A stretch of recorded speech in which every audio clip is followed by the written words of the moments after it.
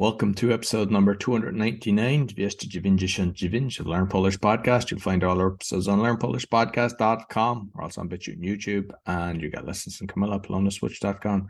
We also have a donation button to help with our costs, and you'll find everything about me, my 4 other podcasts, and my podcast coaching on bio.link/podcaster. Cześć, Camilla. Cześć Roy, witam Cię bardzo serdecznie. To było szybko, bo zawsze mówi bardzo dużo. Ludzie jest nudny. Znudzeni. Witam Cię serdecznie, witam również naszych słuchaczy. Mam nadzieję, że macie się dobrze. Zapraszamy Was z serca na kolejny podcast. Już taki rodzinny, świąteczny, ponieważ coraz bliżej święta, więc dzisiaj porozmawiamy na temat 3 różnych słów. Pierwsze słowo to rodzeństwo, drugie słowo rodzice i trzecie słowo rodzina. Roy, co to znaczy rodzeństwo? One są bardzo podobne, te słowa, prawda? Bo rodzeństwo, rodzice, rodzina. Bardzo podobne i studenci często mają problem. Like brothers and sisters? Tak, rodzeństwo to jest brothers and sisters. Rodzeństwo. Możesz powtórzyć rodzeństwo. Rodzeństwo. Mam rodzeństwo. Czy ty masz rodzeństwo? Mam jeden brat, kto jest 2 lata starszy.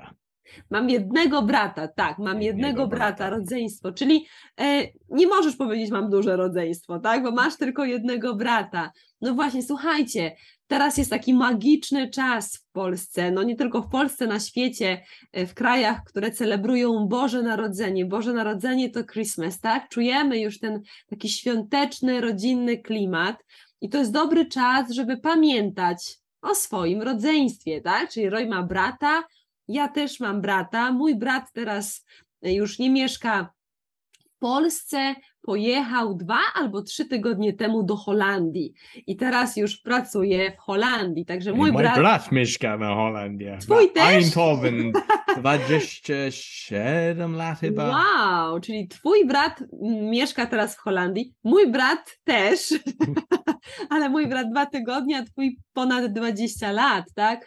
Także to jest dobry czas, żeby pamiętać, może kupić jakiś prezent dla brata, czy zadzwonić do brata, czy napisać SMS-a, tak? Żebyśmy w tym czasie świąt Bożego Narodzenia pamiętali o naszym rodzeństwie, że mamy brata, mamy siostrę, możemy zadzwonić i porozmawiać, tak? Więc to jest dobry czas, żeby pamiętać. Słuchajcie, I też, bo to jest chyba ważne, bo ja pamiętam dużo Polakom dużo Polaków mówi, o to jest moja siostra, ale to jest nie siostra, to jest cousin.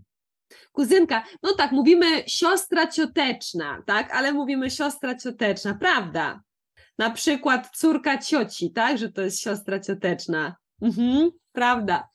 Dobrze, to wracamy do naszego następnego słowa, rodzice. Rodzice to znaczy parents, tak? I mówimy po polsku mam 2 rodziców. I have 2 parents, tak? Mam 2 rodziców. Mam mamę i tatę.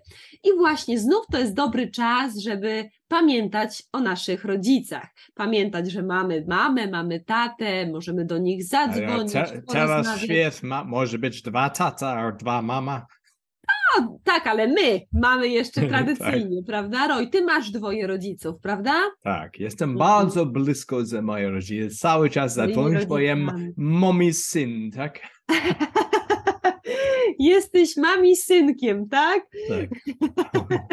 Bardzo fajnie, że pamiętasz, że dzwonisz. No właśnie, musimy celebrować ten czas, kiedy nasi rodzice jeszcze żyją, prawda? Musimy wykorzystać ten czas jak najlepiej. Dzwonić, odwiedzać, pamiętać, szczególnie w ten czas Bożego Narodzenia.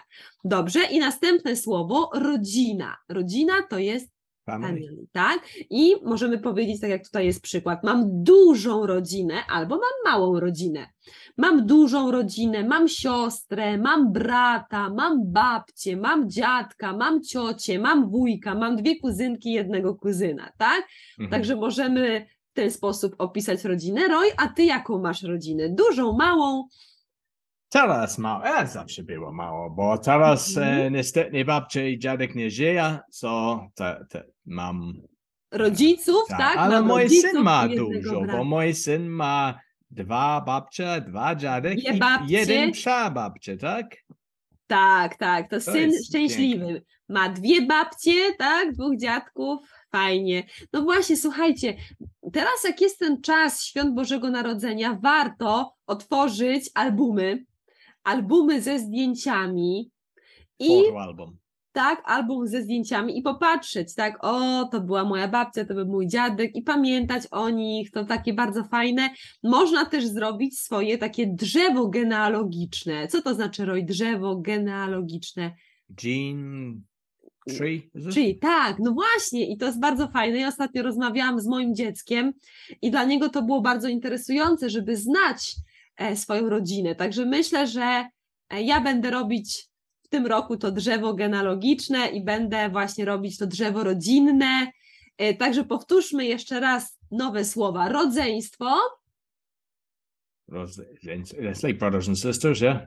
Rodzice. Parents. I rodzina.